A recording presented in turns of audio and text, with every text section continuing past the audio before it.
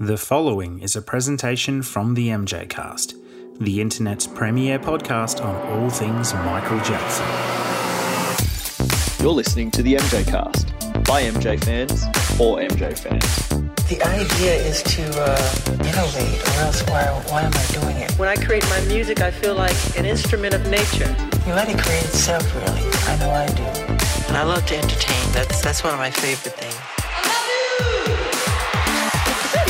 I love my fans. Just simply Michael Jackson. Welcome to the MJ Cast, your source of news and discussion on the King of Pop. Hello and welcome to episode 67 of the MJ Cast. I'm Jamin Bull. Unfortunately, Q can't be here during this episode, and I'm here with my co-host, Charlie Thompson. Charles, how are you? I'm very well, thank you. How are you doing? Really well. We've got a special interview today with academic Joe Vogel. Joe Vogel is the author of 3 books about Michael Jackson. The first, Man in the Music, described album by album the creative process behind Michael's adult musical output. The second, Earth Song, Michael Jackson and the Art of Compassion, detailed the almost decade-long journey of one of Michael's biggest tracks, from its inception to its release and beyond. The third, featuring Michael Jackson, was a collection of his articles about the King of Pop. In addition to his written work on Michael, Joe Vogel has appeared in 2 documentaries by his estate about the Off the Wall and Bad albums, and wrote the liner notes for the estate's Bad 25 release. His Earth Song book has just been re-released in a revised format with new content. Joe, welcome to the MJ Cast. Thank you guys so much for having me. It's a real pleasure. So where are you Skyping in from today? I'm Skyping from Merrimack College, which is about 30 minutes north of Boston. This is where I teach classes here. Cool. What sort of classes do you teach? I mainly teach literature and film classes. Also do a little bit with song lyrics in some of the literature classes, but contemporary literature as well as film are kind of my major areas. That's cool. Well, it's really great to have you on the show. We love talking to authors on Michael Jackson's work, and I'd say that you were one of the first authors to really write a career-encompassing musical biography on Michael Jackson, which has become a really important book, I guess, in the catalog of books on Michael. Yeah, I mean, at the time there wasn't a lot out there. You know, back when that first came out, I talked about this, when I'd go to bookstores, I would look for something substantive, something that kind of spoke to Michael's talent, his genius. There really wasn't much. So I tried to put together a book basically the type of book that I wanted to read about Michael, which focused completely on his creative work. Definitely. Yeah, definitely. And with all of our interviews, what we like to do is sort of go way back to the start of people's careers to find out a little bit of the context of how they came to be doing what they were doing. So if you don't mind, I want to go right back and talk about what sort of upbringing and youth you had. Well, I had a great childhood. I grew up in California, became a Michael Jackson fan when I was very young. I remember wearing out. Do you guys remember that VHS tape, The Legend Continues? Absolutely. Yes. That was like my kind of, I think I had the Bad album before that, but that was really kind of my entry point for Michael Jackson. And I think I played that thing, 500 times, basically wore it out. And, I had a nice childhood that really was fueled by music, following my favorite artists, my favorite bands, and just developing this real curiosity about how they did what they did, because it was such an integral part of my life. It became fascinating, especially as I grew older, to kind of learn more about what went into that work. All of the arts, to me, it's really what I love so much, whether it's literature, whether it's a movie, whether it's an album. I just like to explore it. I like to just kind of dive into it. And that's, that started at a very young age and has continued. Joe, what would you say was the genesis of your passion for writing? Where did that start and how did it develop? I would say, when I was going through school, I did some creative writing, and that was probably the beginning, because I found it again, I was just trying to, in some way, write the types of things that I like to read. And so if I read something that, that I found interesting, I think, well, it would kind of inspire me to try to do something of my own. And so I remember, early on writing some poems, writing some short stories. And then, when I got into high school, I worked on the school newspaper. And then when I, got into college, I worked for the college newspaper. And so it just kind of, it started pretty early and just kind of took opportunities as they came. And I also became really fascinated, especially as I got a little bit older, just in the process of book publishing and like the whole, like the design elements, everything that went into creating a book. I still find it really interesting. And what would you say was the moment in your childhood or youth that you actually became a proper Michael Jackson or Jackson's fan? I was probably 8 or 9. And like I said, I remember hearing the Bad songs on the radio. I remember going to my friend's house and watching the Moonwalker video. The first album that I actually remember buying myself was the Dangerous album. But before I bought that, I like I said, I remember getting that VHS Legend Continues, which I think came out in, must have been like 89 or 90, somewhere around there. Yeah, it was certainly very popular at the time. And the whole Moonwalker thing, it makes me think, like a lot of people I talk to, a lot of people's first introduction to Michael Jackson was Moonwalker. And whether it be the video game or the movie, and it sometimes make me wonder, like, how calculated was that on Michael's part to really appeal to kids with that film to spread his presence through home video all around the world? Right. Yeah, and I remember thinking, when I watched it at my friend's house, I remember thinking it was really kind of edgy, like, I remember thinking it was just really weird and different. And he kind of embodied that, at least for a kid, at that time, like he had that superstar aura. And it was really my introduction to, to that world, I think. Yeah, definitely. So at what point, Joe, was it in your life and career that you decided to start writing your first Michael Jackson book? It was around the time of the trial in 2005. And, here in the United States, especially, the media coverage on that trial, as you know, Charles, was so horrific that I started thinking about this idea of writing a book that focused on, something more substantive, that kind of be a corrective to those media narratives. But the problem was, at the time, I really had no business writing about Michael, because I was an undergraduate. I was young. I had limited access to the publishing world. But I just started writing it, and I didn't really know what would come of it. By the time I got into it, some doors had opened through other types of writing that I'd done, including through the Huffington Post.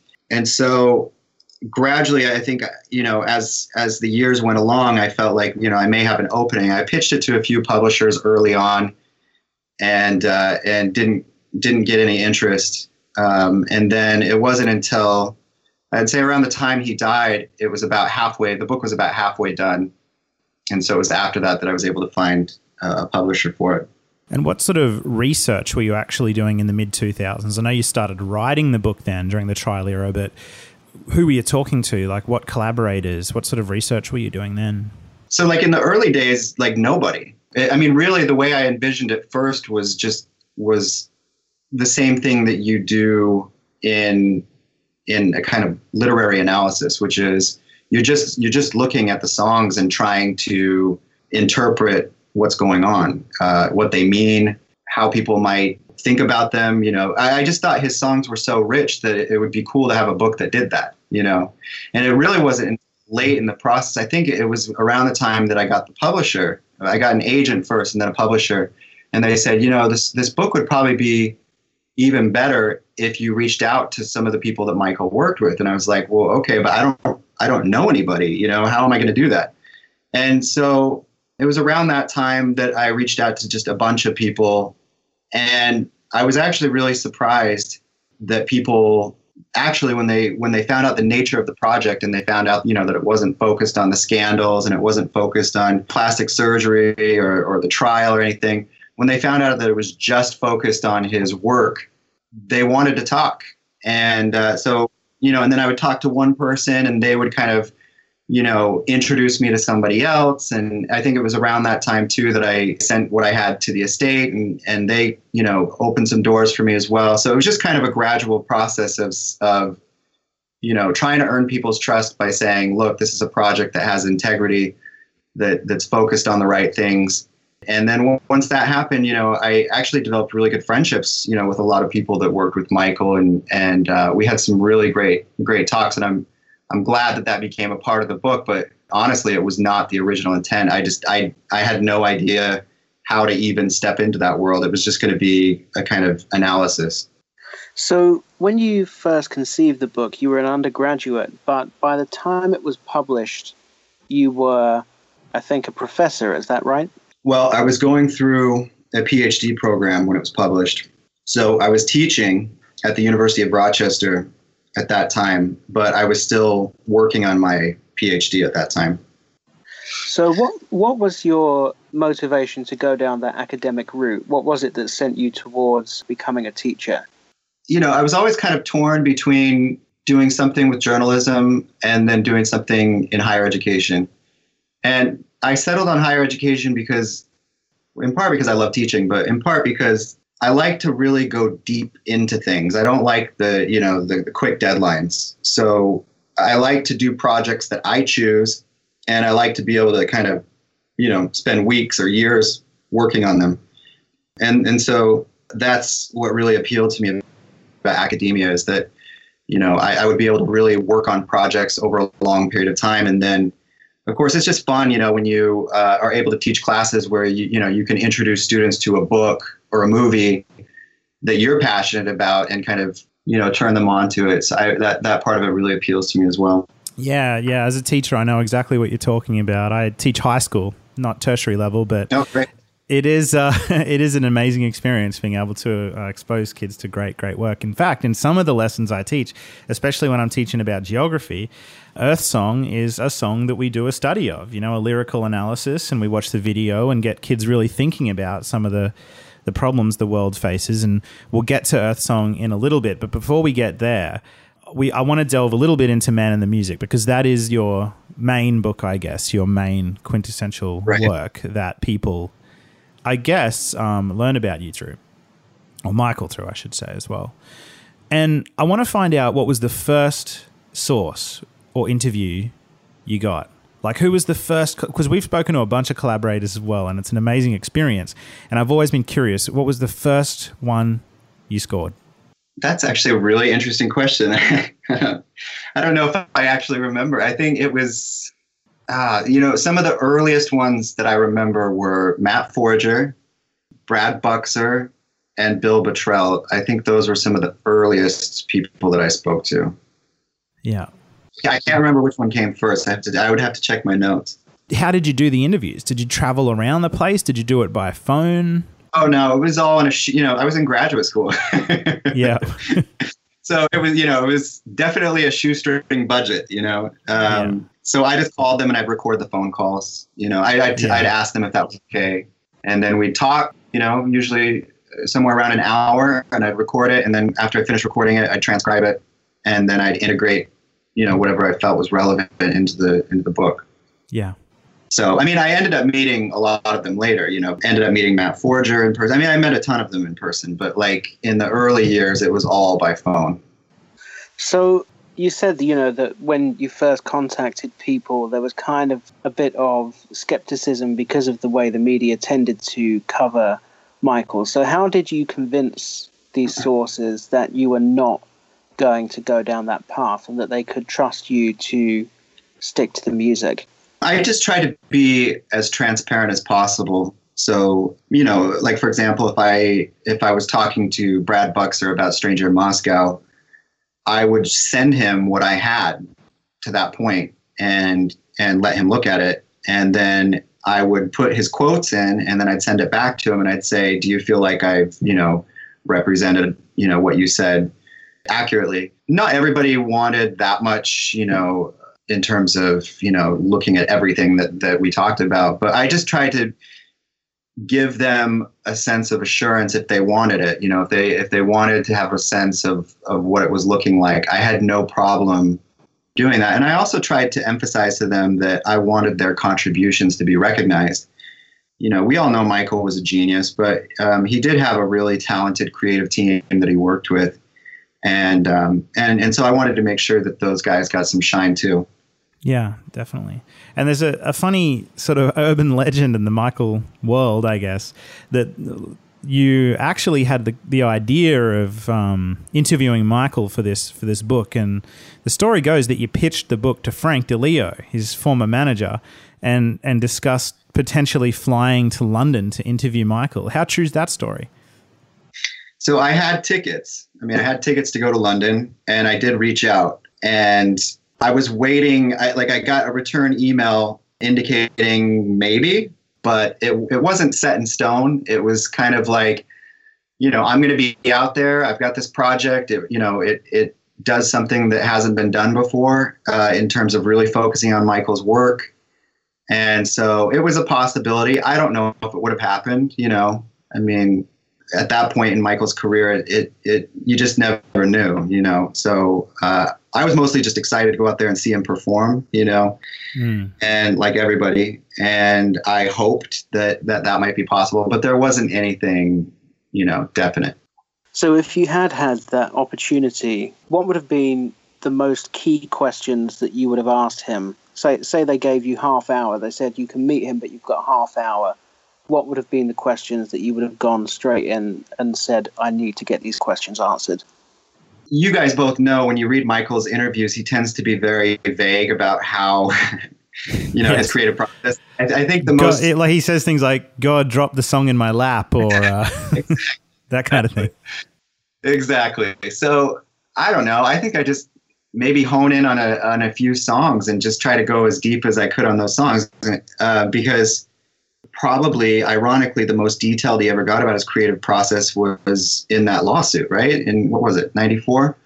Yeah, those depositions. He did a couple of depositions around The Girl Is Mine is one of them, and Dangerous. Yeah, so you listen to him talking in those depositions, and he's actually going in much more detail than he ever did in any interviews. And part of that's obviously the fault of the people that were interviewing him because they didn't ask good questions. So to answer your question, Charles, I think I would probably, you know, maybe pick a few representative songs and just really try to get him to go beyond the, like, you know, just fell into my lap kind of stuff. Yeah. What songs? Well, ironically, I probably would have asked him about Earth Song. I have always been completely fascinated by Stranger in Moscow. Yeah. And have tons and tons of notes on that as well from talking to people over the years. But that song is really interesting. I would love to talk to him about that one. If I ever had the chance to chat with Michael about music, I've always thought the song that I'd want to ask him most about lyrically would be Is It Scary? That song is just so cryptic, like the lyricism in it. Like, it's really difficult to know in some of the lines what he's actually talking about. I'd love to ask. What frustrates me is that so many interviewers over the years had the opportunity to ask him those sort of questions. Yeah, they did. But chose to focus on ridiculous things like, you know, like you said, the plastic surgery. I mean, how frustrating must that have been for an artist of Michael's caliber to be constantly asked about his appearance instead of his art? Right. Yeah. So yeah, I agree. I mean, Is It Scary would be fascinating. I mean, really the whole, actually another song that I'm thinking of, because I was thinking of the whole Blood on the Dance Floor, you know, the 5 new songs on that. Morphine, I think would be really interesting to talk to him about. Yeah. And obviously, you know, in the middle of 2009, unfortunately, Michael passed away, and it was a shocking moment for all of us in the fan community, and it must have been incredibly, incredibly shocking for you because you were in the middle of writing a book on him. So how did his death impact your writing process for Man in the Music?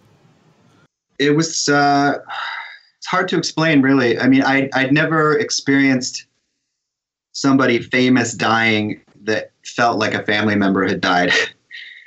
So the first reaction was just, I couldn't even really process it. And then I think, you know, after processing it, I think it was really just kind of cathartic to think about the book and to think of putting that out into the world and having him be recognized in that way as an artist first and foremost. So once I got over the initial shock, I just kind of dove back in, and it was kind of nice to do that. And then, you know, eventually when I was interviewing people too, I think they felt the same way. Having those conversations was almost like, you know, therapeutic in a way. Yeah. Because you're able to appreciate really what he brought to the world and just how much richness was in his work.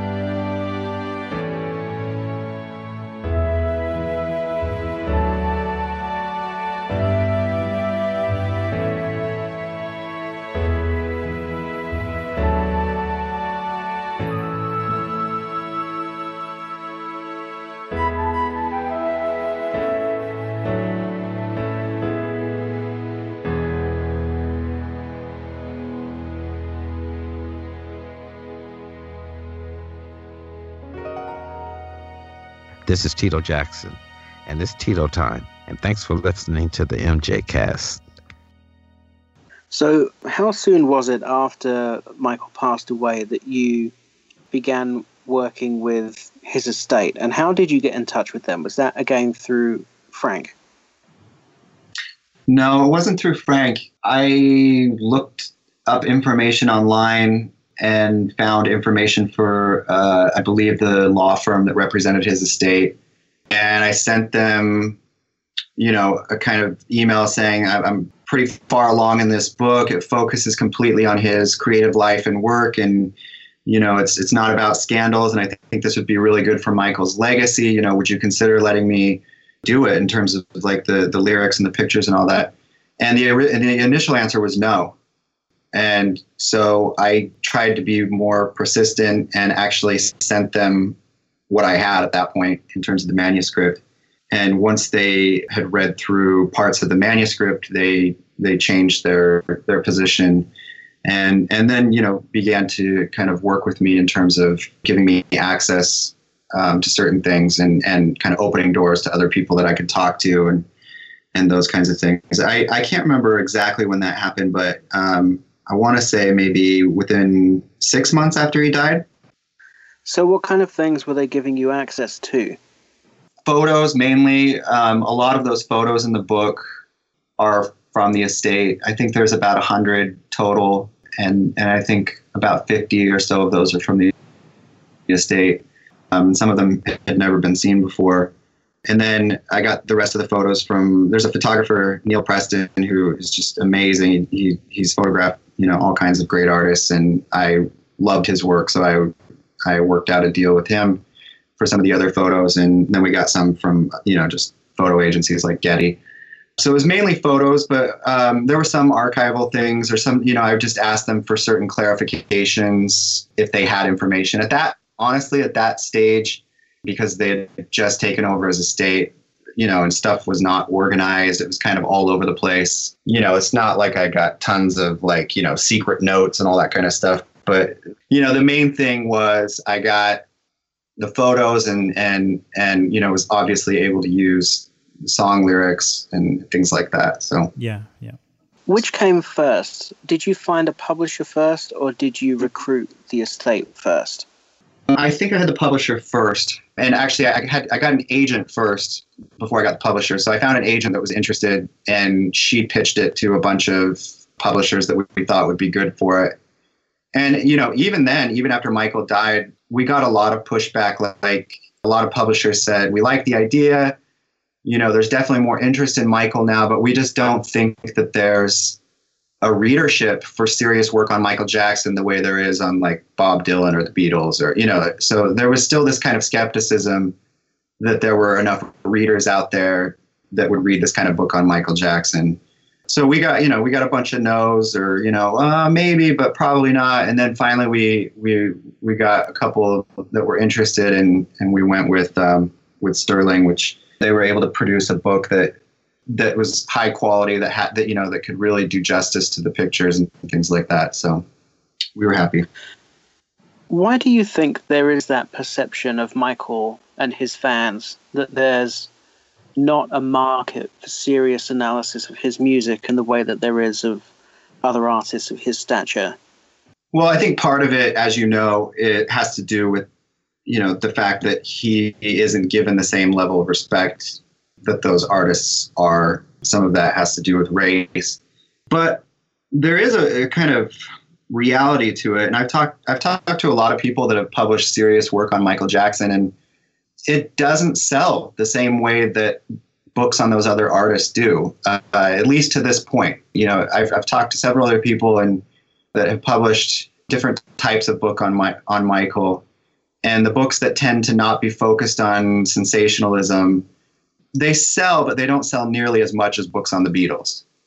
So that's, there is some truth to it, but I think, something hopefully over time that will change. Did working with the estate in any way change the way you were putting the book together? In effect, it became like the official or authorized musical biography at that point. So In what way did that influence the way that you wrote the book and put it together? They still gave me autonomy. I mean, there was never, I think, let me put it this way. I mean, if I had said something extremely negative about Michael, especially in some of the more sensitive areas, I think they probably wouldn't have been on board, right? But that was never my intent in the first place. So, the most I would get in terms of, their input was just, maybe like corrections of details that he happened to know about, or sometimes ironically, there would be a song that they felt that I should reconsider, in terms of how I was looking at it. But at the end of the day, it was never really a matter of like, I never got instructions from them. It was always my book. And so unless I said something that was extremely damaging to Michael, I don't think that there really would have been any kind of intervention. At least it didn't play out that way. And how was the public reception to Man in the Music? It was great. At the time, I mean, there was a lot of enthusiasm when it came out. There was a lot of goodwill. A lot of people were excited, I think, to see a book like that on Michael come out by a reputable publisher. And, it was cool. It was nice to see it, all around the world. And I did signings and various things where I'd get to meet people, and it was a really positive reaction. It was cool to see it, in libraries, and it got taught in, college, university courses. So it kind of achieved what I hoped, in a way, that it would give Michael a kind of level of credibility that he hadn't been given really in most books. And so I was happy to see that. And, there were just these like surreal moments too, like randomly out of the blue getting a call from Spike Lee, who'd picked it up at Barnes & Noble and wanted to talk to me about it. Because, these things I never could have possibly imagined that came out of it as well. Well, tell us about that. Tell us about Spike Lee and what he wanted to talk to you about. Spike was great. He called me. I think he emailed first and set up the call, and he said he had gotten the book at Barnes & Noble, and he loved it and was really happy to see a book like that on Michael. And then he invited me down he teaches at NYU. He teaches graduate film class. So he wanted me to come visit his class and talk to them about Michael's short films. And so we met and, talked, and then we did the class. And so that kind of started that relationship, and, subsequently had the opportunity to work with him on some of his documentaries. And, he's obviously an incredibly talented person, and I was honored really to have the chance to work with him. So you've revised your Earth Song book, but do you think you'll ever re-release and revise the Man in the Music book? I hope so. I've wanted to do it for a long time, because I feel like, I've learned so much since it first came out, and there's a lot of things that I'd like to either fix or add, or, just things that I feel like would make it better. I'm currently trying to work out something with my publisher, because I'd like to take it elsewhere at this point. So we've been kind of working on that for the past 6 months, and I'm hoping it's almost finished and I can take it somewhere else and do a second edition. What do you mean take it somewhere else? Come on, give us a bit of detail. Well, basically I want to take it to a publisher where it will have like a long shelf life, right? Got it. And so I want a publisher that doesn't see it as like, necessarily selling like tons and tons of copies right off the bat, but something where, it can kind of be around for a while and be used for these kind of educational purposes. So I'm leaning more towards academic publishers at this point to kind of achieve that aim. Now, you mentioned in a previous interview that over the course of your research and involvement in Bad 25, that you'd had the amazing opportunity to listen to some unreleased music. Now, we're not going to ask you to tell us everything, but there is one legendary song in the MJ world that there's very little known about, and it's called Crack Kills. It was written in 1986. We've all seen the handwritten lyric sheets. We know what the lyrics are. Can you tell us a little bit about, if you've heard it, and how complete Michael's vocals are on that song? It does exist, and there are vocals, and it's more complete than I thought it would be based on what I knew before. So yeah. Geez, I wonder why that song didn't come out on Bad 25, because I want to hear it. Actually, to be honest with you, that was one of the songs that I was really hoping would be on Bad 25, which they picked some really good ones, but there's a lot still left. From you keep reading these articles about well, they must have run out of material, but just from the Bad era alone, there's quite a bit left. Yeah, and I mean that's a song that clearly has a very deep message in it. And so does Earth Song. And you've decided recently to revise your book, Earth Song, and it is my personal favorite of your books, because I like books that have a really focused concept and can go into a real lot of detail about that. Not that Man in the Music isn't focused, but it's almost really hard, I think, to sum up all of Michael's creative career in one book. Whereas Earth Song, writing a focused book on that, affords you the ability to go into a lot of depth, and it certainly does go into a lot of depth. So what made you now, in 2017, want to revise Earth Song? Well, there were a few things, and I totally agree with you, and that was really the impetus for the book in the first place.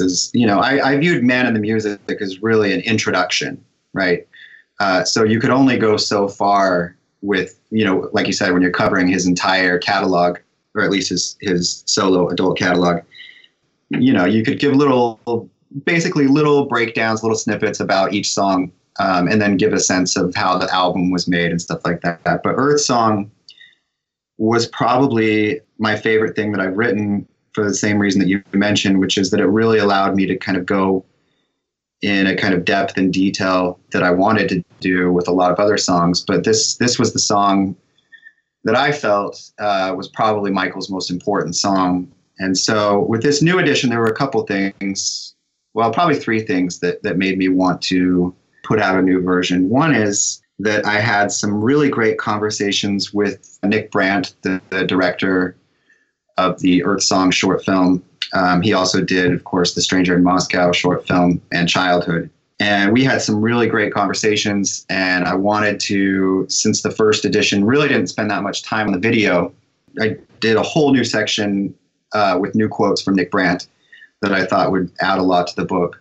The second thing is, you guys are familiar, I'm sure, with Brad Sundberg, who's been, doing these seminars throughout the world. Absolutely. We've interviewed him. Great guy. Yeah, he's a fantastic guy. And so I first saw the seminar in Toronto. Then he came here to Boston, which was great. And anyway, at one of those seminars, I can't remember, maybe it was the first one, I think, that he played a demo of Earth Song that I had never heard before. And I became really interested in that. We talked about it a little bit. And a while ago, he shared more details with me about it, and especially this really kind of fascinating detail, which is when it was recorded, which was in September of 1988. And it kind of changed the timeline of the book for me, because I previously thought that Michael's I knew he had it on tape, like on a tape recorder, but I didn't realize he recorded an official demo in a studio in between legs of the Bad Tour. I assumed that came at the end of the Bad Tour.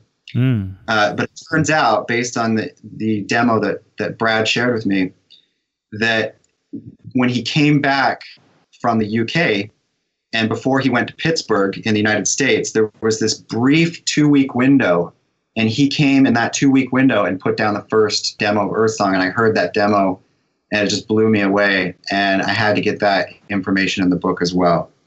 So that's part of the impetus. And then the last thing is just that, and this has to do with the new subtitle, which is Michael Jackson and the Art of Compassion, is I really wanted to kind of broaden the intent of the book, not only to focus on this song, but to Michael's broader humanitarian efforts. And so I added a lot of new material, really emphasizing, what Michael's social vision was and what he was trying to do in those years, and how it kind of culminated in the song, Earth Song.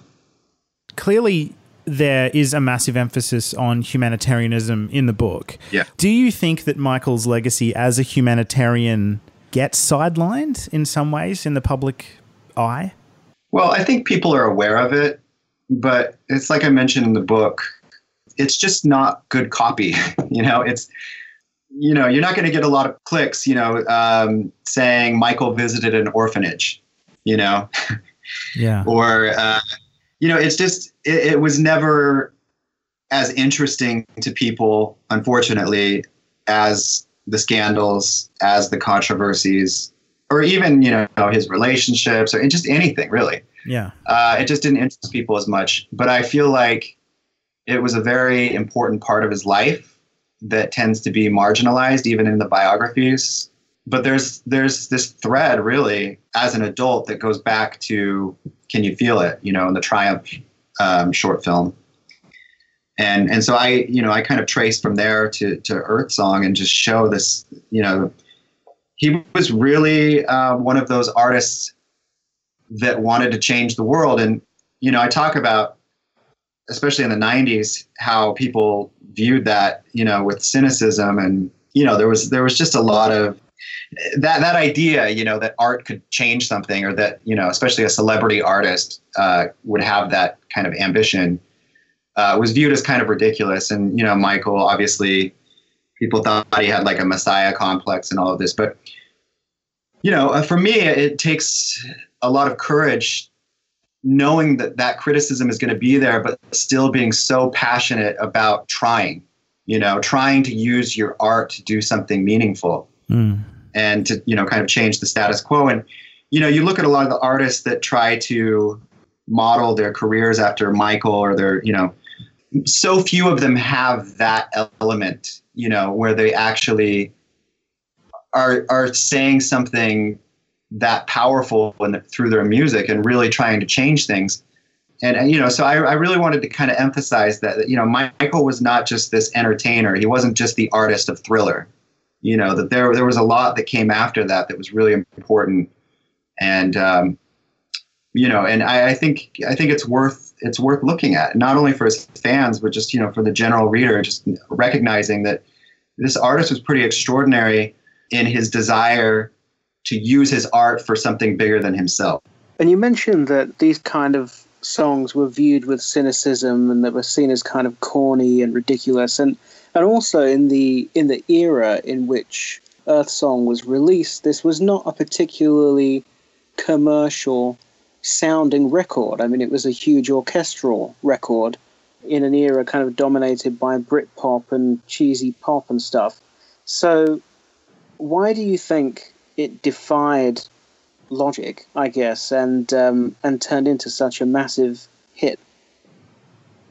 Well, I mean, I think that was just Michael. I don't think he ever really cared in terms of, I mean, he definitely. So, I guess there were two things going on. One is that he wanted to work with people that could, give him the newest, freshest, most innovative sounds, right? So that's why he works with like a Teddy Riley, right? Or a Jimmy Jam and Terry Lewis, because he doesn't want to be safe. He doesn't want to stick with Quincy Jones, even though that's a proven formula. So there is this desire on his part to stay current. But on the other hand, he's the type of artist, especially in the 90s, that's going to throw Little Susie on an album. You know what I mean?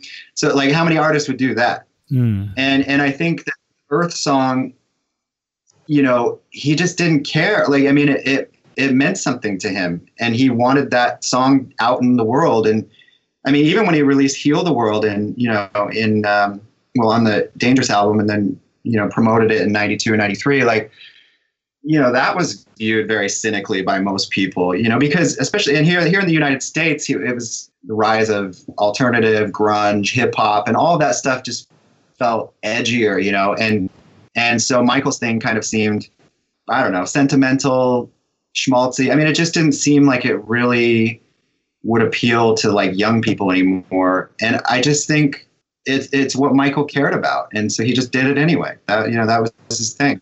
Why do you think, though?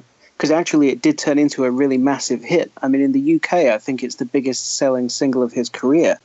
So, I mean, why do you think despite everything you've just described, it did manage to translate and become as popular as it was.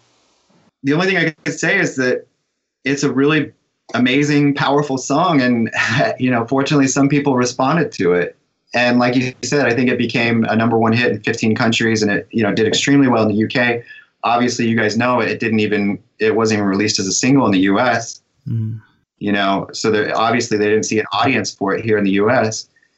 How it did extremely well. My understanding, though, is that there was still a lot of pushback, so it was one of those songs that a lot of people loved, but also a lot of people hated in those other countries. But you guys could probably speak to that better than I could.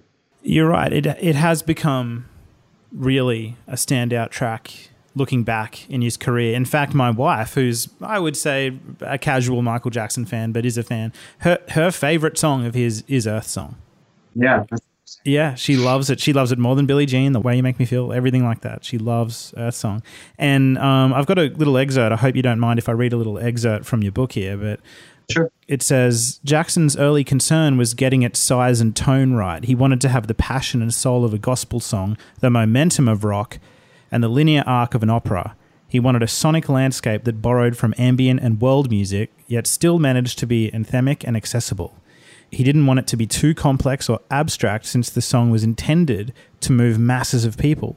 The key then was to make it feel simple, but layer it with detail, texture, nuance, and richness. And I think that's really accurate. It's a deep song. It's a rich song with a lot of orchestral depth, but the melody is simple. People love it for its simplicity, I think.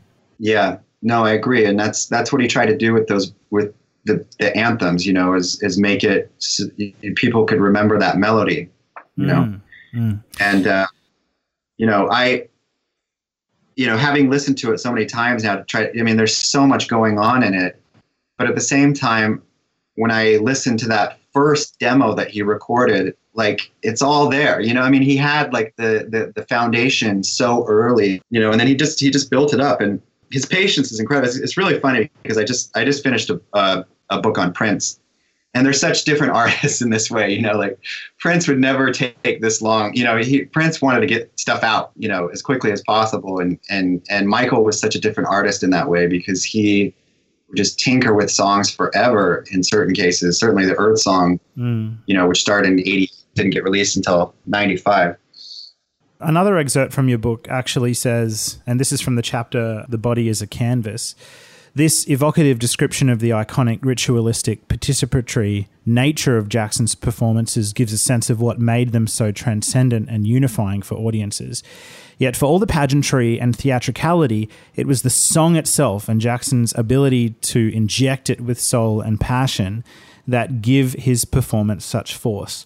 Now, I think the only criticism I can see about Earth Song that I feel is potentially valid is that aside from his performance in, I think it was Brunei, where he had a lot of ad-libs at the end of the song, which were phenomenal, that he'd never really vocalized before in any other performance. Right. It's odd, I think, that he would portray himself as so, I guess, iconic in the performance, and even to the point of being likened to Christ, but choose to offer a performance that's lip-synced. Yeah. Don't you think that, as amazing as the song is, the performances were a little disingenuous? Even on tour, they could have, if with a song that grand, that really the art should have been foregrounded? I mean, it's difficult to say. I mean, I'm with you that Brunei that's one of my favorite performances that he did of Earth Song, and it's because of the rawness of those ad-libs at the end that he does, the authenticity of it. This again is another way that Michael's different than Prince, but he had this thing that he wanted to present his performances in a very theatrical way and in a very precise way. And he wanted to have a very specific effect. And so he almost treated his performances like they were movies, It kind of comes down to preferences. I personally, I would love to hear Michael sing live vocals, and that's, even now, if I'm watching concert footage, those are the ones that I enjoy the most. But Michael had reasons for doing it that way, you know, and it's not that it's not like some of these singers where, you know, they can't sing, and that's, you know, so that's why they do it that way. Michael could sing, and yet he still made the choice to do it this other way. And I don't know, I mean, the visuals, when I watch the Earth Song performances, are pretty remarkable.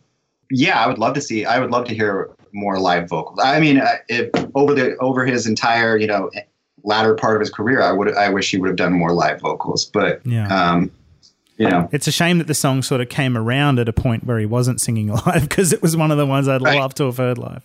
But right, yeah. Joe, in terms of Earth Song in This Is It, the This Is It film, we know that a lot of the vocals used in Earth Song are from demos. For example, the demo that Bill Bottrell worked on with Michael Jackson before he changed direction, especially on the last third of the song. So I guess what I'm asking is, what are your thoughts around, in This Is It, especially previous versions of Earth Song being used to present the film to an audience rather than, I guess, I mean, in the movie, Michael actually says that he likes his songs to be heard in the way that, you know, the way they are on the record. But in the film, the decision was made to use some of the demo vocals to fill it out. So what are your thoughts on that? I think it's an interesting decision. You know, it's one of those things we'd like to ask him. But I, you know, from talking to Bill Bottrell about the track, I know that Michael really liked that early version. And, you know, ultimately he decided to go with, you know, the different kind of ending and the different ad libs and everything, and, you know, added some new dimensions of David Foster. But, you know, that early version is really compelling. I really would just be speculating if I said why he did it. But the thing that I find most interesting is just the fact that song in particular it was supposed to play such a prominent role in the This Is It show. You know, that was really something that was pressing for him, that he felt it was really important. He wanted it to be like really a kind of key moment for that show. Yeah, definitely. Especially with that big earth moving equipment moving out onto stage. Right. Yeah. He always, even in the history tour, you know, it was a real quintessential sort of central point for the whole show. Right. And it was clear that he really wanted to use that as a platform to get a message out for change and bettering the planet. Absolutely. You've covered many facets of Michael as an artist, and we were just discussing there, you know, how he's a singer, he's a writer, he's a performer, he's thinking cinematically. But if you take all of the elements of Michael as an artist, where do you think his genius mainly lied? Was it in short films, in songwriting, in performances, in recording? What do you think was his greatest strength? You know, I feel like this is kind of a cop-out, but I think it's all of those things combined, you know, because just as an example, what would his short films be without his dancing, right? So you're combining two things there, you know, so it's like, or, you know, I just think the genius of Michael was his ability to synthesize all of those things and make them work together. In one of the articles I wrote about Michael for The Atlantic, I talk about that's one of the reasons, in addition to just, you know, some pretty obvious racism, one of the reasons why I feel like Michael doesn't get the critical recognition of other artists is because it's kind of easier with an artist like Bob Dylan, for example, just to focus on, like, for example, songwriting, you know, the lyrics. Whereas for Michael, you can't really just look at that one thing and say, this is what made Michael a genius. It's really it's all of the things that kind of work together. And that's kind of, in my opinion, what created the magic was all of those things kind of working in harmony, which is why, you know, in some way, like, the short film is maybe the best, you know, full synthesis, because you get pretty much everything in that medium. It's kind of a shame in a way that Michael didn't get to do more of what he wanted to do in film, because I really feel that medium in particular would have really allowed him, you know, in addition to like the short films, if he would have had more chances to do like full length feature films, I think he could have done some remarkable things with that. Yeah. So I've got to ask you what your favorite Michael stuff is. So we always ask this question to our guests. What is your number one? I've got a few of these to ask. What is your number one favorite Michael song? Number one is Earth Song. Okay, good choice. What about short film? Okay, I'm gonna cheat a little bit with a two-way tie: Smooth Criminal and Black or White. Yeah. Album. My favorite album is the History album. Yeah, I think that's Charlie's favorite too. Mine's Off the Wall, but History's great. And also a great album. It's good. And lastly, I gotta ask, what's your favorite Michael Jackson tour and why? Ooh. My favorite tour is the Bad Tour. And why? Because I don't know. I just get the sense when I watch him on the Bad Tour that it's just like peak Michael. You know, it's just like he's at the top of his game on the Bad Tour. I just love watching footage from that.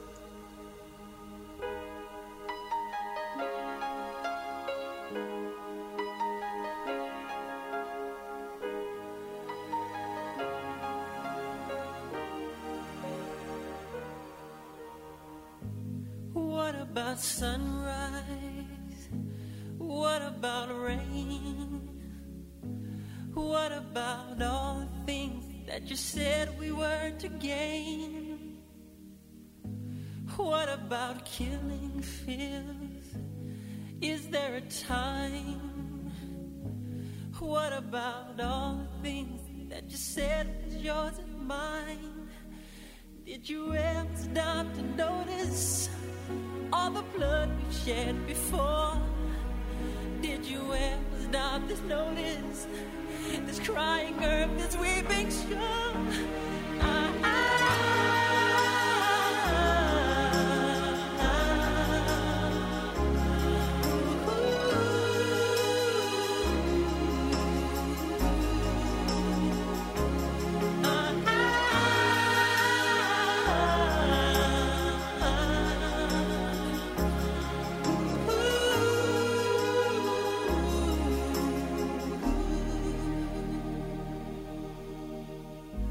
What have we done to the world? Look what we've done. What about all the peace that you pledged your only son? What about wishing dreams? Is there a time? What about all the dreams that you said was yours and mine? Did you ever stop to notice all the blood you shed before? Did you ever stop to notice this crying earth, this weeping shore?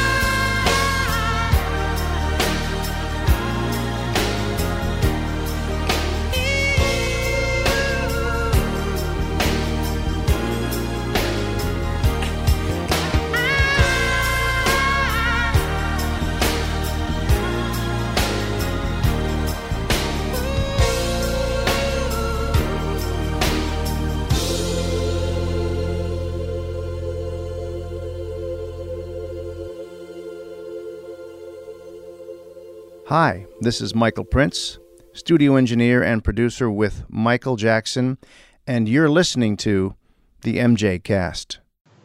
Now, another question we always ask our guests when they come on the show is, how do you think Michael should be remembered? And I guess we get an insight into that through your books, but if you could boil down into, I guess, a soundbite, I mean, how should Michael be remembered? I think first and foremost, he should be remembered as one of the greatest artists of the past century.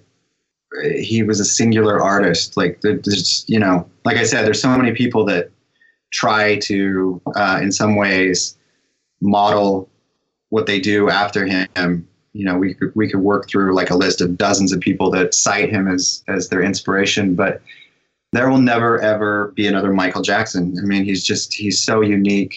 He had this really unusual education in terms of, you know, going through Motown, just the people that he was able to study and draw from, and then just his natural ability, and then his curiosity, you know, just consuming everything, having this extensive library, this extensive kind of warehouse to draw from.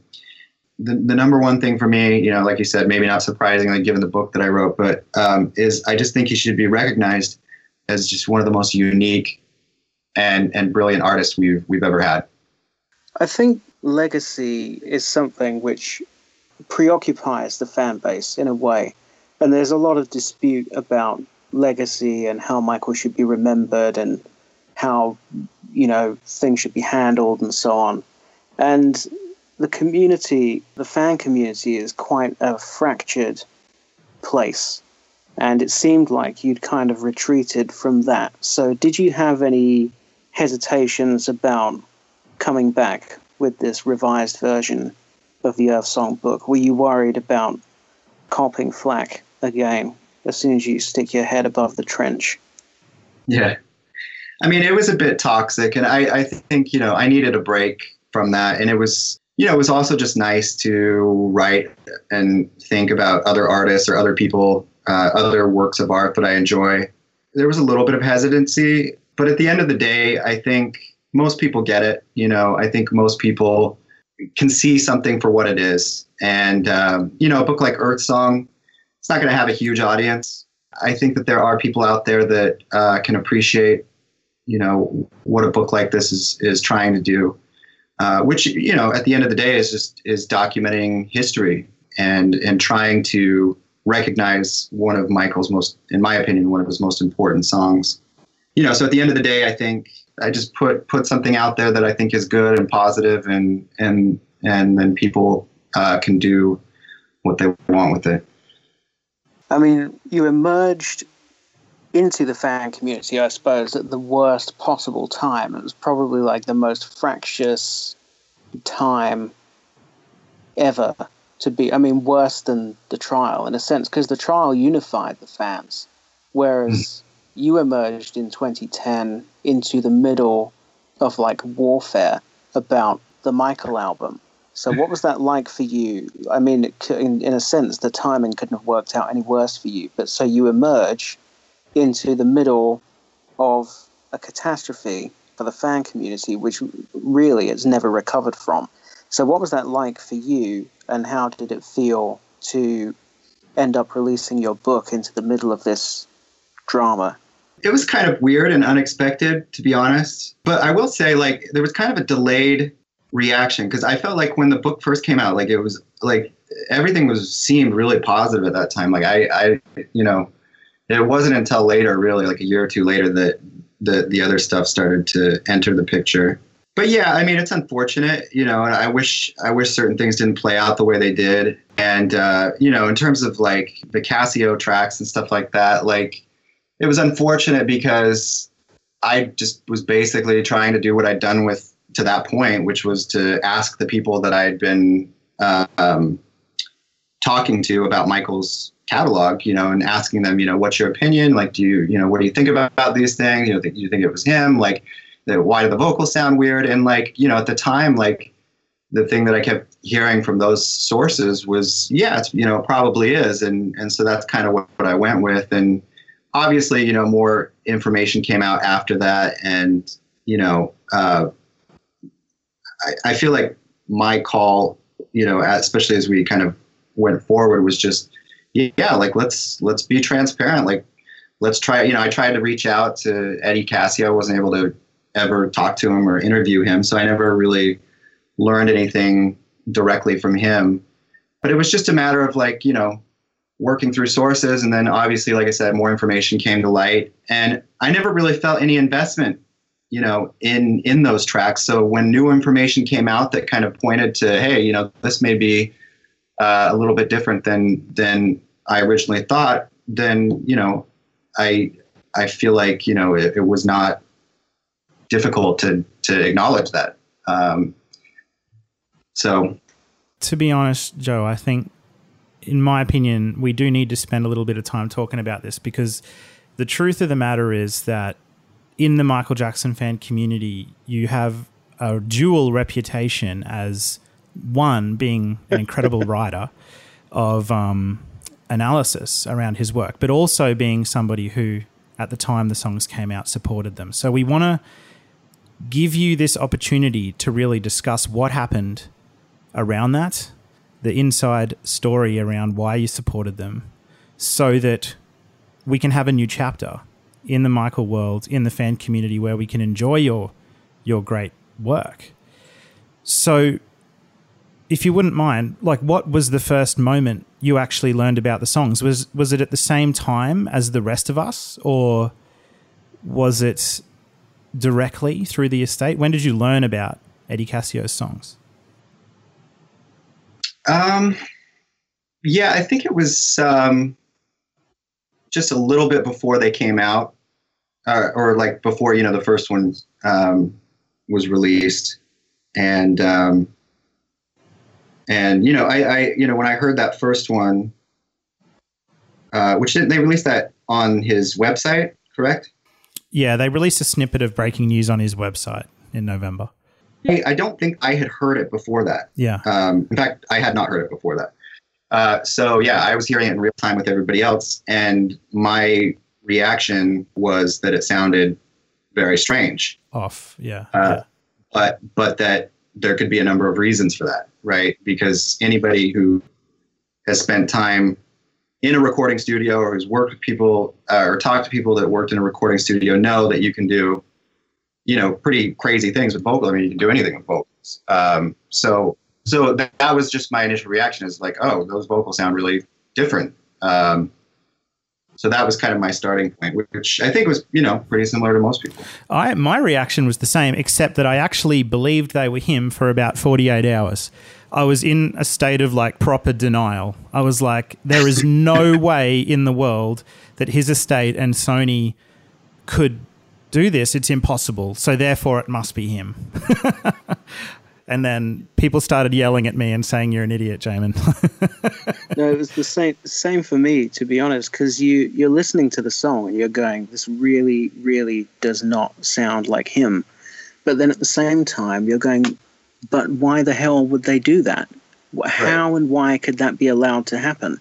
So on a sensory level, as you're listening to the song, it feels all wrong. But then your brain is saying, what possibly would be the motive, and how could this have ever been allowed to happen? Yeah. Psychologically too, like, you hear something, but then, like, for example, I'd check in with other people that I knew that were Michael Jackson fans, right? That had been listening to him for decades. And like, it was split. Like, some people were like, oh yeah, of course it's him. And other people would be like, no, you know, it's not. And, you know, there was this, you know, at least in the early stages, like, you know, there just, you know, there was a kind of split opinion, at least the people I was talking to. Yeah. And like you said earlier, that you tried to figure out what was going on, and you were writing a book at the time. So as part of your research, did you put any of your energy into trying to discover the origins of those particular songs? I'd imagine you would, like any other collaborator, you would have wanted to reach out to Eddie, because he actually legitimately did work with Michael, as evidenced on the Thriller 25 album. Right. So yeah, so I reached out to him, and initially he was going to do an interview with me, and then he pulled out of it. so I did, I spoke, when the estate had that list of people that, had like heard the album as it was being put together, I reached out to those people, Yeah. and I asked them, I said, like, what do you think, and the consensus early on was, it's probably him. He was good friends with them. He spent time there. They had a studio, they had like a makeshift studio. So it's, it's very possible, that it was him. And, to be 100% honest, that was what I was hearing in those early months when the album was just coming out. So that's what I went with at that time. Yeah. I mean, you're saying the consensus was that it was probably him, but you wrote a couple of articles where you said it was him. You described it as the last work Jackson ever wrote and recorded. So what gave you that confidence to go with that narrative at that point? I mean, I think, when I'm using that language I was using, I was describing the entire album, which, obviously there was no dispute over most of the songs on the album. But with those songs in particular, again, it just had to do with like these sources that I had were great, like they'd been the same people that I talked to that were in the studio with Michael, that worked closely with him. And so I felt based on that, I could, confidently say, okay, yeah, I mean, it sounds weird, but there could be a variety of explanations for that. And so, and like you said, I mean, at the time, it just seemed so outlandish to think that there'd be this, kind of crazy thing going on with them putting forward or bringing forward songs that weren't actually Michael. But if you're honest with yourself, was there also a concern? You've got this agreement with the estate. They're letting you use all these pictures. They're letting you use all the lyrics. The book isn't out yet. Was there an element of you being worried about cheesing them off? I don't think so, because I could have easily just not reviewed it at all. I could have just said, look, I'm not going to include the posthumous stuff in my book. I'm not going to do that stuff, or I'm not going to do reviews. Charles, to be honest, it was just kind of like, at the time, it was just exciting. Like, oh, this unreleased Michael Jackson music, which we hadn't heard really since the Ultimate Collection, that you're going to get brand new songs by Michael. So I kind of wanted to, be a part of it for that reason, because here you have brand new Michael Jackson material coming out. And so it was kind of exciting, but there was never any sense that, there was like some company line where they were saying, you must go out there and write a review and the review needs to be positive. If I felt strongly at the time, one way or the other, I could have just not written the review. I guess the problem for us as fans is like, we've got an email here that you're writing to Karen Langford, archivist at the Michael Jackson estate. You're doing the right thing on November 8th, saying, Dear Karen, I debated about whether to send this email, but here it goes for what it's worth. I am the furthest thing from a conspiracy theorist. I think you and John have done a remarkable job for the estate, etc. But the lead vocal on that new song just does not sound like Michael Jackson. And then 2 days later for the Huffington Post, you actually say, until a forensic analysis or some concrete evidence proves otherwise, the conspiracy theory doesn't hold up for me, especially after hearing the final album versions on very good speakers. So November 8th, you're saying the songs aren't real. You're doing the right thing. You're telling the estate this isn't Michael. But 2 days later, you're publicly saying they're him. Let's endorse these songs. So that's the sticking point for the fan community. Do you regret now writing those two Huffington Post articles? Yeah, I mean, sure. I wish I hadn't written them, but it came from the right place because, again, I sent that email and asked for clarification, basically. And they gave me they showed me the list of people that worked with Michael that could kind of, talk to me and tell me, what they thought about the tracks, which is what I did. And then they also, talked about, this elaborate process that they went through to verify their authenticity, which again, at that time I had no reason to, like, for example, if I think a vocal sounds off, but somebody says, look, we've had like a top-notch forensic musicologist look at this track and say that it was Michael, it's easy again with hindsight to say, well, you still should have known better. But when that evidence is presented to you early on, like that was compelling to me. I mean, I thought, oh, okay, look, his engineers, his, people that worked with him seem like, they overwhelmingly think it's him. They did this very exhaustive kind of search into its origins and into, actually breaking down its components to see, through like a forensic analysis. Like all of that was extremely compelling evidence to me at the time. And so given that evidence, I went forward with just reviewing it as if it were all, original Michael Jackson stuff. Now, months later when I, get more information, in terms of, unlike, for example, the Brad Buxer material that he worked on with Michael, there were no, computers that kind of documented, all of the different versions of, I didn't know that at the beginning, but like when that kind of information came out and, and then some of those people that were originally listed as like saying that they were behind it, they kind of actually turned out to be a little bit more. Yeah. I mean, they weren't for it at all. they had doubts, but I mean, his family at the time coming out and saying it's not our son singing, it's not our brother singing, that cussed as well. Yeah. Sure. Yeah. But again, like not everybody from his family was, speaking out. And there were people that were, working with the estate on the album. I mean, like his nephew was on tracks, like Jackie Jackson was involved. So it was, again, it was a much more muddled picture at the time. But I just want to reiterate, I never had any investment in those tracks. So like when more information came to light, it's not like I was ever pushing back against that. It was always like, okay. I think the investment you had in the tracks was your integrity in the fan community. And the reality is that Michael's 3 nephews, his daughter, his mother, and his brothers were saying the songs weren't real, but you were saying they were.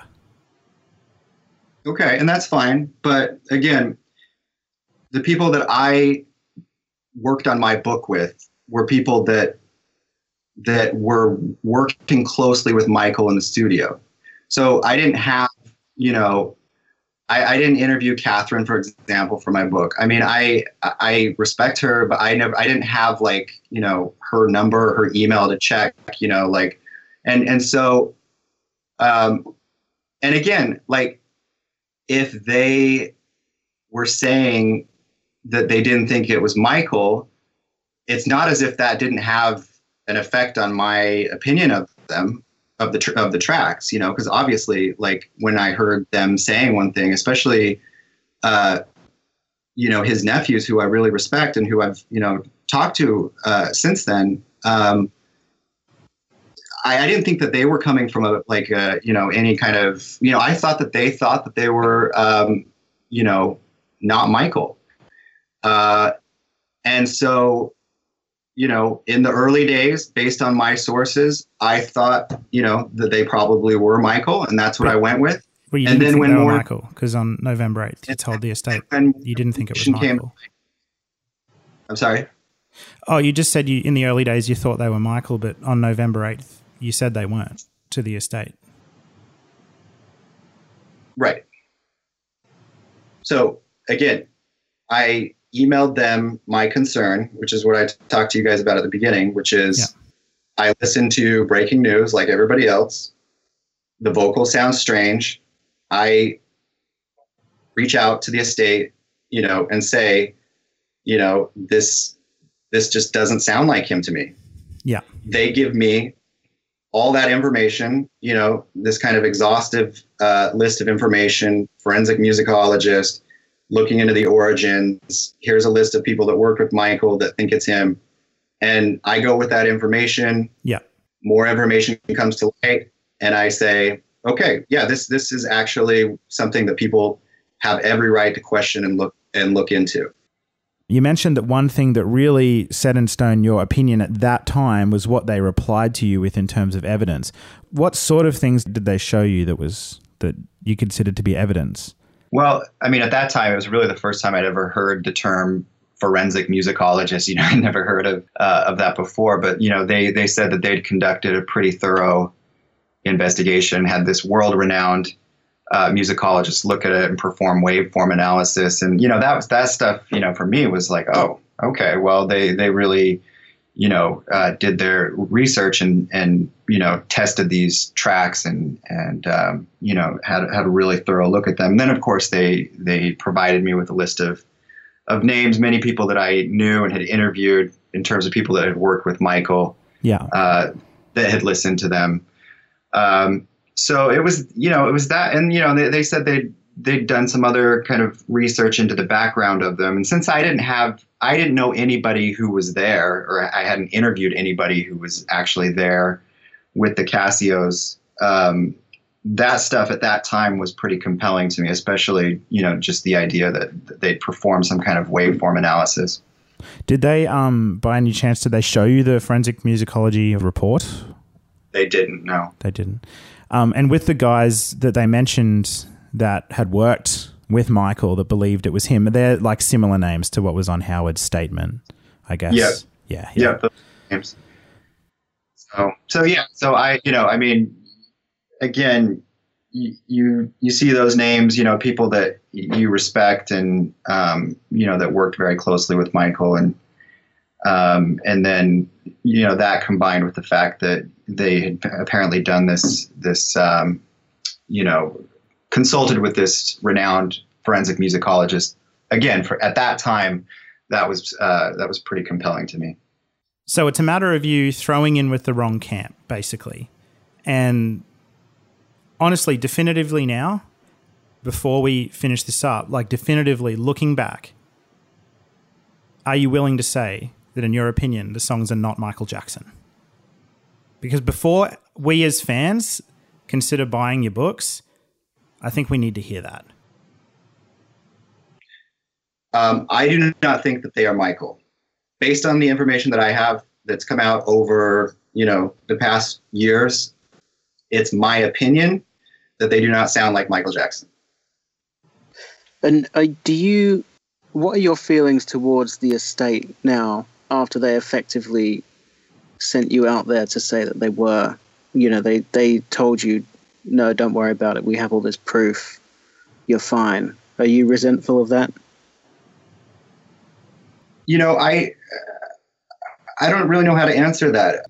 I think that they were given those tracks, and, from my perspective, given where they came from, and given some of the things that they investigated, I think that they genuinely thought that they were authentic. And so I don't think that, from my perspective, I don't think that there was any attempt to, explicitly manipulate me or the fans. I think, they trusted the origins of those tracks. They trusted their source.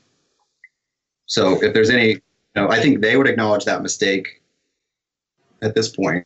Oh, they have. They have in court. They have been saying in Vera Sorova's lawsuit, the Sony lawyers have been saying that they were tricked. That they're basically saying that now. Yeah, I mean, and I think part of their regret would be that their, research on those tracks should have been more rigorous and exhaustive. Yeah. It's funny because I've had the privilege of speaking to Eddie. I spoke to the guy for nearly 2 hours, and it was a bizarre conversation. Like I grilled him on the songs. I was like, dude, these don't sound like Michael. What is going on here? James, when did you talk to him? Do you remember what year? It would have to be about a year ago or maybe a little more. Oh. It was pretty recently. And okay. I actually asked him, I said, these songs are full of ad-libs that are from legitimate Michael Jackson recordings. Like there's Earth Song vocals on here. Why are you lifting these snippets from other records to put on here to make it sound more like Michael? And his answer to that was that Michael used to go around with a hard drive full of his old ad-libs to drop into songs to give it that Michael magic. Right. Like that's totally inconsistent with every other, with every other engineer or producer we've ever talked to. But anyway, hopefully the Vera lawsuit plays out in a way that there's an ethical resolution to this and that the album's taken off for sale, because what bothers me is that, number one, the estate and Sony haven't apologized yet. And number two, the songs, fraudulent Michael Jackson vocals are still for sale. I had a kid the other day in one of my classes singing Monster, saying it was one of his favorite Michael Jackson songs. That is not good for his legacy. Come on. Great. Yeah. Joe, you said earlier, I wish certain things didn't play out the way that they did. So given that you felt you had a basis at the time for publishing what you did, what is it that you wish had played out differently? I mean, honestly, Charles, I just wish I wouldn't have touched them. Do you know what I'm saying? Like, I wish I would have just, put the book together, not reviewed the new stuff, the posthumous stuff, and not even touched it. And, wow. I mean, it's I didn't really have a sense at that time what I was getting into. I went with the sources that I had at the time that I thought, were credible and in retrospect, I wish I just didn't even write about them in the first place. Cause like I said, my interest in Michael Jackson has nothing to do with those songs. No, exactly. That's right. And I would be happy, I would be happy to see them kind of removed from all of his albums going forward. I think that's the right thing to do. And will you remove them from your book? Oh, absolutely. Yeah, absolutely. Okay. I mean, that's one of the reasons why I'd like to do another edition, because first of all, just because I don't really want to. I want the book to be about his catalog and not all the posthumous releases, because that really, for the most part, the posthumous stuff doesn't really interest me. So, I mean, I guess if like new songs that you can kind of fit in a particular era, like the Bad 25 stuff, like those new songs, like that's fun. That's cool to listen to those songs and kind of get a better sense of what he was working on during that time. But again, all of those songs, have histories, and you can hear the different versions of them, and there's not, this kind of ambiguity or this, these crazy kinds of excuses for why we don't have, notes or demos or anything like that. So yeah, if there is a subsequent edition of Man of the Music, which I'm, hopeful there will be, it will not include the Casio tracks. So when you did receive a lot of blowback from the fan community from various quarters, do you understand where that came from? And, what would be your message now to the people that were skeptical of you because of your endorsement of those songs? Do I understand why people were upset? Yeah, absolutely. Do I think that it was kind of, from like really a small group of people, like, but nonetheless, a very vocal group of people, I think they personalized it and handled it in a way, that was not fair, that was not open-minded, that was not decent. And so I feel like, that's unfortunate. But the vast majority of people that I talk to, at that time and going forward, were totally decent about it, especially when we could sit down and, have a conversation like this. Yeah. In terms, what I was trying to do. And really what I've always tried to do is draw attention to, the genius of Michael's catalog. And like I said, if I have a regret, it's that I just wish I wouldn't have touched those tracks in the first place and done those 2 reviews for the Huffington Post, based on that information that I had at the time. It was almost like a perfect storm. You sort of came along at a time where a new album was coming out. Right. you wanted to keep the fan community abreast by writing about it, right? And you were being told by the estate that they're legitimate. It was a perfect storm, and in a lot of ways, I actually feel incredibly sorry for you, really, because of the choices that you were put in a position where you had to make. But nonetheless, I want to say thank you for opening up about this, because it's not an easy conversation to have, but I think it's one that's been necessary for a while to have. And I think after the community hears from you directly about your thoughts on the songs, why you wrote what you did, it's I think it's time for us to reconsider your work. And so thank you for allowing us to have that conversation with you. Yeah, sure, no problem. And there is, by the way, like a couple of years ago, I posted something on my website about the Casio tracks, just because I felt like I just kind of had to, it's kind of like, when Michael would get interviewed and every interview inevitably would go in a certain direction. Yeah. And so I just, at some point, it's just like, okay, here's what, if you want to know kind of how that unfolded, here it is. And so I posted something on the website. It should still be there. We'll link to that in the show notes for sure. Okay. Sure. Yeah, great. Just one more question in that vein, which is that, as Jamin reminded me a second ago, he mentioned that the songs are still on sale. Although within a legal context, the estate's lawyers have said that the songs are probably fake. That's as far as they've gone so far. The songs do remain on sale.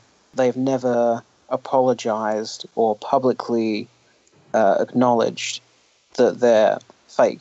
So if the estate comes calling and wants you to be in a thriller documentary or write the liner notes for something or whatever, how do you square that? How do you square the two things? Do you feel comfortable working with or for the estate on anything while this issue is outstanding? That's a good question. I mean, I feel like, you look at each individual project and what it's attempting to do, right? So if I felt good about what a project is trying to do, like, for example, I really feel like the net effect of the Off the Wall stuff, the documentary that Spike did, and the Bad 25 stuff, I think that was really good for Michael's legacy. And it draws attention to, again, the important work that he left behind. And so if there's a project that's kind of in that same vein, I don't think I would have a problem participating in it, to be honest. If there was a project that, there was any real concern on my part about like the quality or the credibility, then I would think twice about it. But if it's a project that I feel good about, that I think will be good for Michael's legacy, then yeah, sure. So you sort of look at things like individual projects. If this project has merit and it's going to further Michael's legacy, I want to be a part of it. There are some fans, myself included, and sometimes I really, question myself around this, but like there's a lot of fans that say the fraudulent songs are still for sale, amongst a range of other potential poor behaviors, like undervaluing Michael Jackson's image with the IRS and not consulting Michael's children on products. I can't reconcile buying Michael Jackson material from the estate knowing that there's those things that go on. Do you think that is also a valid opinion or position? Yeah, sure. Yeah, I mean, I don't think anybody needs to feel, any Michael Jackson fans need to feel obligated to buy anything. Probably most of his fans already have all of this stuff, so... It's particularly it's come to a head again now in this new Scream era with Thriller 3D. There's a lot of fans that are going to it, and then there's right. an equal amount of fans that aren't, and saying, "Well, hey, if you're still selling the Casio tracks, I can't go and support this." Right. Yeah, and I think when you're talking about kind of how fractious the fan community's become, I think it'd be good for people to just give each other the benefit of the doubt. So people want to boycott products, that's fine. Nobody needs to buy stuff they don't feel comfortable buying. And if they want to buy, like, I'm not going to buy this new album, because I have all these songs. You got all the songs. Yeah. I mean, I don't need, the Scream album is what I'm referring to. Like, how come you haven't written on it and Thriller 3D? I was expecting a Joe Vogel sort of rundown. Did you go to have you seen Thriller 3D? I haven't. I've just been kind of out of the loop. Like I said, I've been working for the past couple of years on a Prince project book, and so I've just been kind of out of the loop on the Michael stuff. Yeah. And like I said, I like the artwork on the new album. Like, I think it looks kind of cool, but I have all the songs, so there's no real reason for me to be interested in buying it. On the other hand, like, one of my students came up to me and said, like, oh, this new Michael Jackson album, you hear about it? Like, and was all excited about it. And, he doesn't have all the albums that I have. So, like, it may turn, people like him onto Michael. So, yeah. But for me personally, like, those things don't really, I mean, like I said, I already have those songs, so I'm good.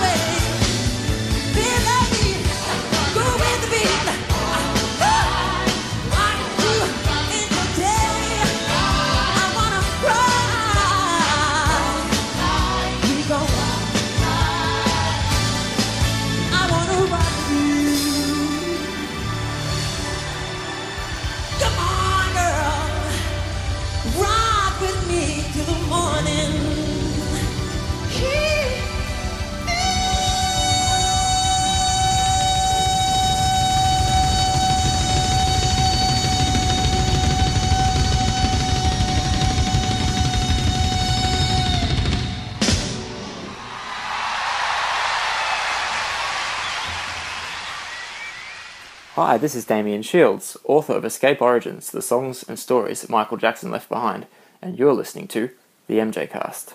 Well, as we conclude today, I just want to thank you again, Joe, for coming on, and I've got to ask, what is next? What's next for Joe Vogel? What can we look forward to beyond Earth Song? Well, like I said, I've been working on a Prince book, and that will come out this spring. And, I'm hoping at some point for a second edition of Man in the Music. And there may be some other MJ related stuff. Like I said, I have tons of notes and things on the Stranger in Moscow song, which, I was intending at one point to do something similar to Earth Song with Stranger in Moscow. But we'll see. I did get kind of burned out on it, and part of that had to do with some of the toxicity. And so, it's been nice to write about some other things, and but I really still love Michael's music. Still love thinking about it and talking to those people that were part of it, and so there may be a few things in the future. What's the Prince book about? So it's theme based, Charles. So it's like it's not like a survey of his catalog like Man in the Music. It's looking at particular topics. So there will be a chapter that deals with politics, a chapter that deals with race, a chapter that deals with religion. So it's the chapters are theme based, and each chapter kind of goes in depth on how Prince kind of grappled with those issues in his work and in his career. And just as we wrap up, Joe, where can people find you online if they want to connect with you? Well, they can just go to my website, I guess, joevogel.net. Try to get back to people if they fill out the form and email me. Yeah. We played 3 tracks on this episode for you guys to listen to, some different interpretations and versions of Michael Jackson's music. We had Funky Fond's version of Stranger in Moscow, an orchestral version. We had Michael Jackson's Earth Song demo that he worked really closely on with Billy Bottrell. And finally, we played Rock With You from the Bad World Tour during 1987 in Yokohama. We hope you enjoyed these songs. Thank you very much for coming on the show. Thank you for giving us such a personal and candid interview. I can guarantee you if you ever want to come back on the MJ Cast, we won't be touching those Casio tracks again. We've got the story out there around how it unfolded. We look forward to Earth Song coming out. You can grab it on Amazon. If you go to amazon.com, we'll have a link in the show notes where you can get that one. I've had a read of it. I think it's a great, great revision of the book with even more depth and detail, especially around Michael's humanitarian work. It is a really good read. Joe, thank you so much for coming on the MJ Cast. Thank you, Jamin. Thanks, Charles. Good to talk to you guys.